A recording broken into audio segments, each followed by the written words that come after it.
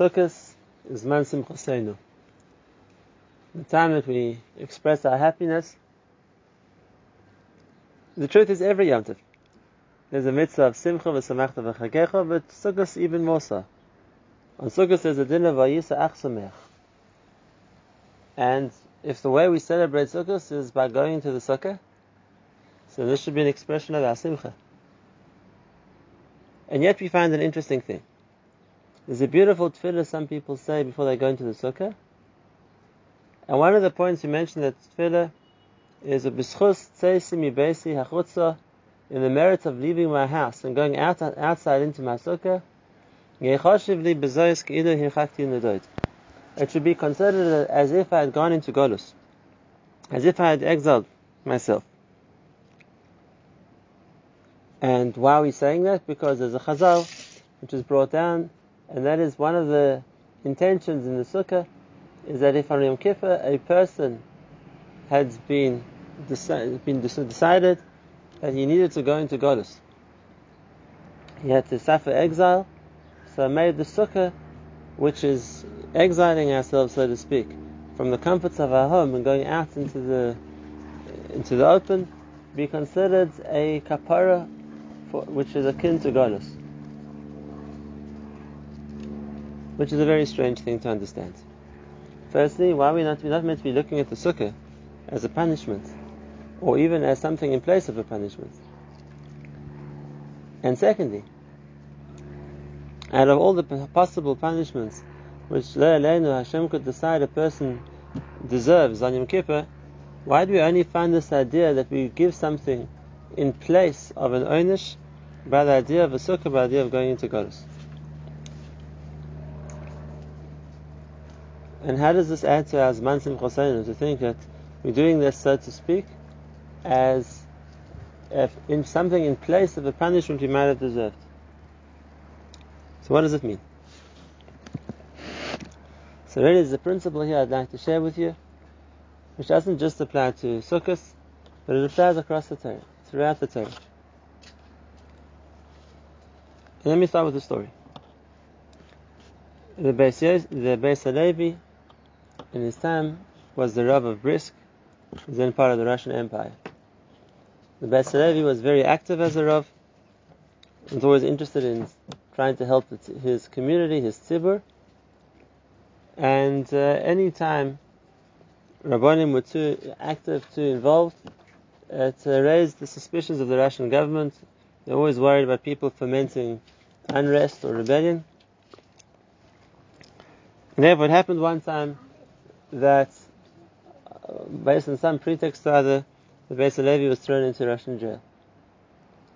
Of course, the activists, the Askanim in town, who were close to the Beis Halevi, so they immediately sprang to action to try and ensure he gets released. There was one particular Askan who was very close to the Beis Halevi and also spared no effort, whether it was raising funds or speaking to various officials or trying to bribe the police to try and get the Beis Halevi released. But that also was looked at suspiciously by the Russian government, and he was arrested and thrown into jail as well. He ended up in the same cell as the Beis Halevi. Well, that definitely galvanized the community to try and do even more. Now there were two Jews, the Beis Halevi and one of the Askanim of the town, who were both in jail together. It was a double pigeon shvuim. And therefore they tried even harder to try and get them both released. But this Askan, who was now in jail together with the Beis Halevi, he managed to send a message back to the Jewish community and said, please, it's okay, don't do anything to get us released. On the contrary, everything is perfect here.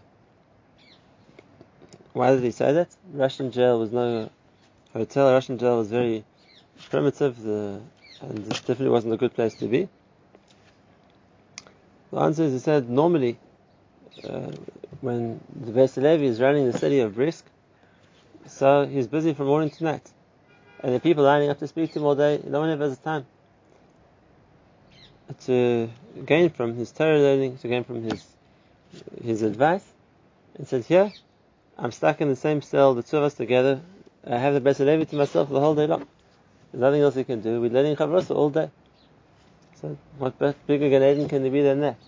To have the Beis Halevi to myself all day? It's in Russian jail, but that's fine. I'd rather stay in jail. If it's to be together with the Beis Halevi, then it's worth it. And the story teaches us a lesson. Because everybody would agree that to be thrown into a Russian jail is a punishment. It's dangerous, there's a level of privation there. But if it's to be in a Russian jail, but that way you get to be a roommate to the Beis Halevi, so then maybe it's a punishment, but it's a punishment which is enjoyable. It's a punishment which a person benefits from. And if this is the case, let's look at a principle which we see many times in the Torah. And that is, sometimes there are certain things a person needs to do, or Hashem decides a person needs, as a punishment, as a kapara, whatever the case may be. But how we look at those things will depend very much on the circumstances in how we experience it. For example, there are 2 days a year when there's a din of inui. We afflict ourselves. We don't eat, we don't drink, we don't wash ourselves, we don't wear normal shoes. The one is Tisha B'Av and the other one is Yom Kippur. But the feeling of Tisha B'Av and Yom Kippur are completely different. On Tisha B'Av we feel we've been punished. On Tisha B'Av we feel that we're suffering. And that's what we meant to feel. Tisha B'Av was a punishment. On Yom Kippur we say we have exactly the same restrictions. But on Yom Kippur we feel elevated. Why? It's the same din not to eat, not to drink, not to wear shoes, not to wash oneself. The halachas didn't change. And if it's meant to be a kapara in fasting, then the kapara is by both of them. We fasted. But the difference is the one we felt as a punishment, and therefore it, so to speak, brings about the atmosphere of Tisha B'Av, and the other one we feel, on the contrary, we've been uplifted by distancing ourselves from food, from anything physical. We feel more spiritual. We feel more connected to Hashem. And if that's the case, yes, we've suffered the inui. Yes, we've afflicted ourselves. But we don't feel, so to speak, as if we've suffered from that affliction. We feel we've been elevated from it and we enjoy it. And we feel inspired by it. And you could even say, like Rabbi Yonah says, we look forward to Yom Kippur.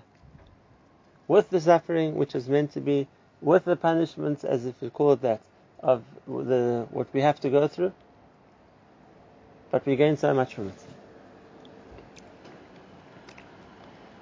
And why I'm talking about this now, on Leil Sukkos, is because I want to show you a tremendous insight that I thought of this year. Unbelievable. And that is, Sukkos is different to the other regarding. Pesach, we're celebrating a nes, which was Klal Yisrael's greatness. How Hashem took us out of Mitzrayim, Hashem made us into His people. How HaKadosh Baruch Hu showed the whole world how He was going to change every nature for us. Shavuos as well. What's more than that Shavuos? We got the Torah. And Hashem sanctified us, and Hashem gave us the neshama, and Hashem entrusted us with the mission of bringing this world to its shleimus. Of course we're going to celebrate. But if you think about it, what was the celebration for Sukkos? Sukkos that we had Anani HaKavod in the Midbar for 40 years? Rabbi said, let's think about it. That was a punishment. The fact that we were wandering the Midbar means we were in Golus. And the fact that we were there for so long is because it was the ownership to the sin of the spice. And if that's the case, it's true, we had Anani HaKavod. It's true, Hashem looked after us in the Midbar. But we were in Golus. We were wandering from place to place. We didn't have a place to call home. But what's the important point? And that is, the Midbar was a Golus. It was an exile of 40 years. But it was the most beautiful period of Klal Yisrael. It was the high point of the Jewish people. Why? Because Hashem was with us in Golus. We weren't on our own in the Midbar. we had the Shechina, we had the Mishkan, we had the Moshe Rabbeinu, and therefore we were in a prison cell with the Beis Halevi. We were in Godus with Hashem. It might be Godus, it might have all the nature, all the aspects that there are that an exile has. No source of food, no permanence, no place to call home, being exposed to a hostile climate, which was Godus. But it was a Godus that we grew and we gained from. Why? Because Hashem was with us in that Godus. Gam ki elech begeit salmovis, lo ira ra ki ato imodi. There's one of the kinnas we say on Tisha B'Av highlights this point. It contrasts B'tzeisi mi Mitzrayim to B'tzeisi mi Yerushalayim. When I went out of Egypt, when I left Yerushalayim, because they were both Golus. We left Egypt to wander 40 years in the desert. We left Yerushalayim also to go into exile. But there was such a difference between them. Leaving Yerushalayim was going into exile, when like we say in the Piyut there, Rachok mimenu v'oinenu. That Hashem was distant from us. And we felt punished, and we felt distanced, and we felt the suffering of Golus.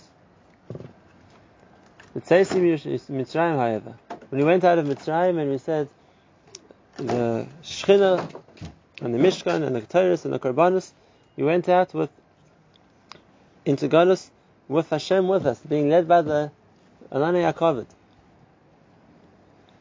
Then that was the Golus which formed Klal Yisrael.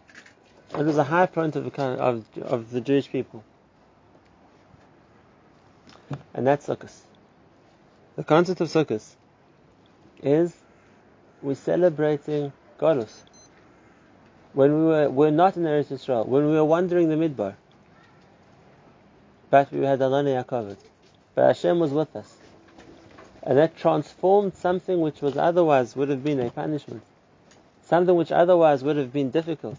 Something otherwise would have been considered suffering into a reason to make a Yom Tov. Into a source of celebration. And that's why Klal Yisrael went into Golus.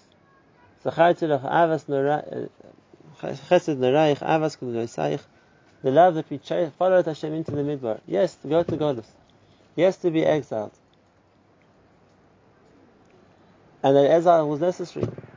For whether it was to refine the Jewish people, or was a certain kind of kapara, whatever the case might have been. The kapara we got. The punishment we went through.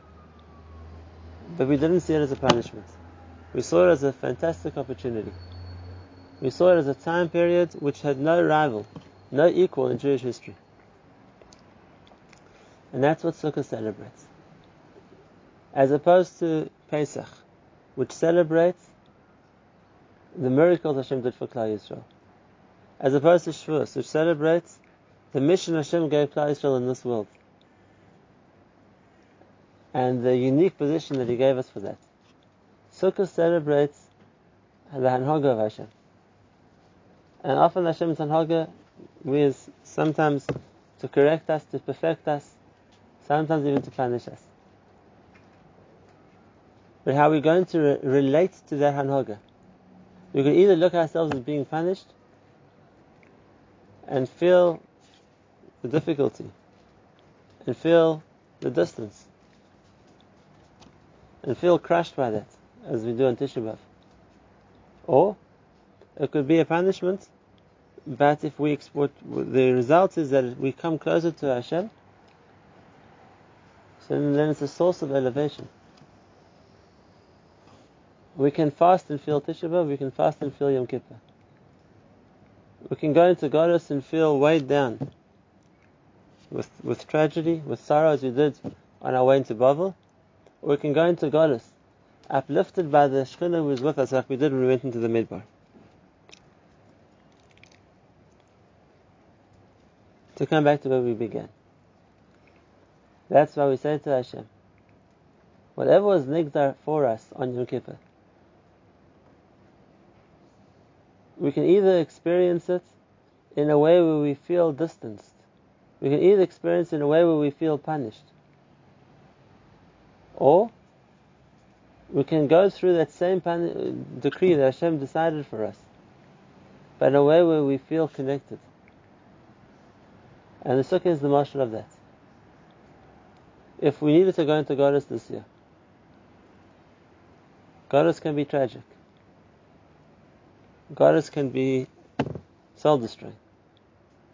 If it's a Goddess where a person feels distance and he feels he's punished, Goddess can also be going into the Sukkah and celebrating Yom Tov there. And the difference is because we remember the Goddess that we went to when we went out of Mitzrayim. We remember going into the unknown desert, but with music and song, because Hashem was with us. That brings us to the next point. We said every Yom Tov is a simcha. Sukkos is a greater simcha than all of them. Vayisa ach somech. We should be more happy on Sukkos than any of the other Yom Tovim. And what's the reason for that? This is what David HaMelech tells us in Tehillim. David HaMelech can say in Tehillim, Tzara v'yago in emtzo v'shem Hashem ekra. I can find pain, and I can find suffering, and I can find difficulty, but it brings me to call out in Hashem's name. The same David who's we quoted previously, and that is, I can walk in the gates al-Mavis, in the valley of death, but lo ira raki ato imadi. If a person feels HaKadosh Baruch Hu with them, then life is only a simcha. Nothing can be seen as a punishment. We can be hungry and not have food, and we can feel Yom Kippur. We can be wandering from place to place, but feel we're with the Shekhinah. And this brings me to another point. We know the shpizin of the first night of Sukkos is Avraham Avinu. I want to ask you a question. How would you think? We know Avraham's greatest challenge, his biggest nisayon, was the Akedah. We know the pain of losing a child probably surpasses nearly any other pain a person can feel.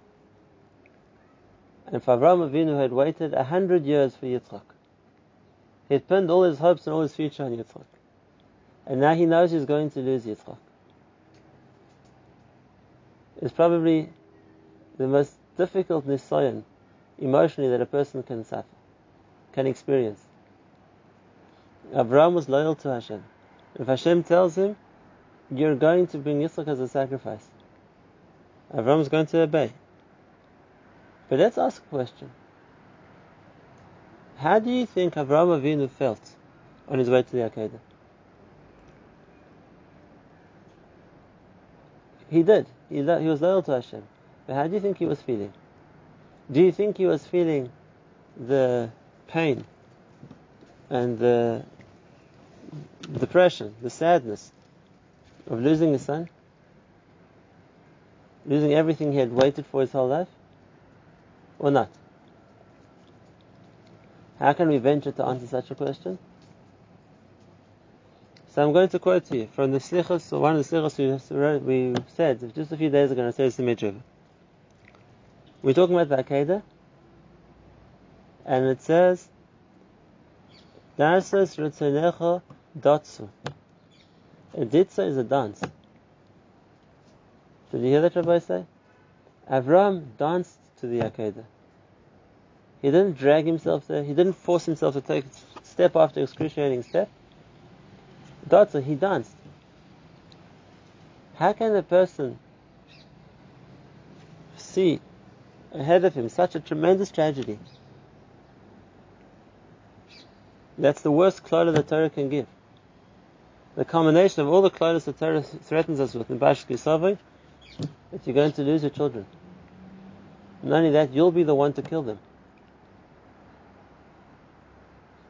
If not that, at least in some other way, so to speak, to be involved in seeing one's children die. And here Avraham Avinu is made to, so to see, thinks he's going to suffer exactly that punishment.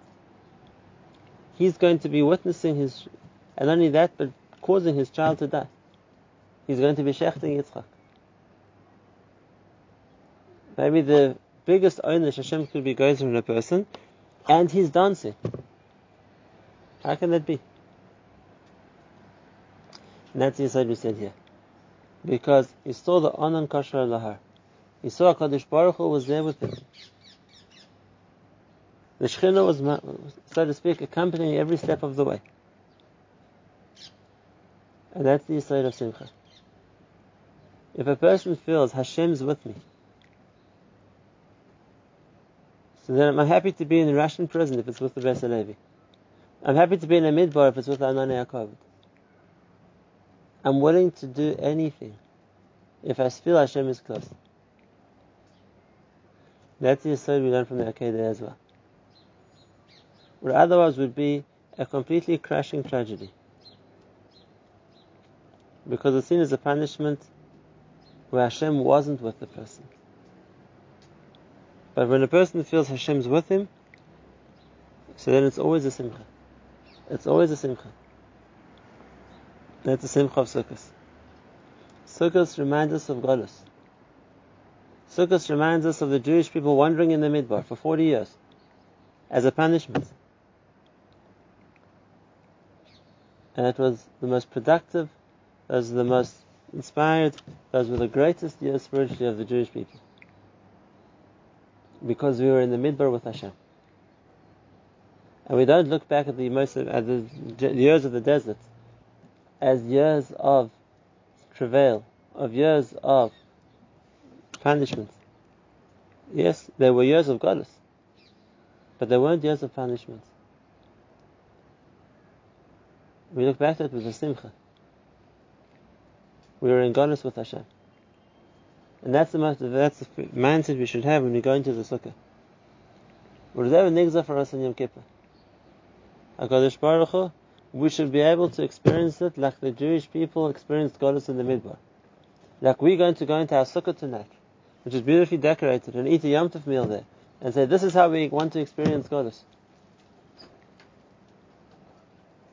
And that's also Simcha. Because if we can experience with anything, with Hashem, feeling with Hashem is there with us, then it's always going to be a simcha. Not just, so to speak, when we've been shown miracles. Not just when we're given reward.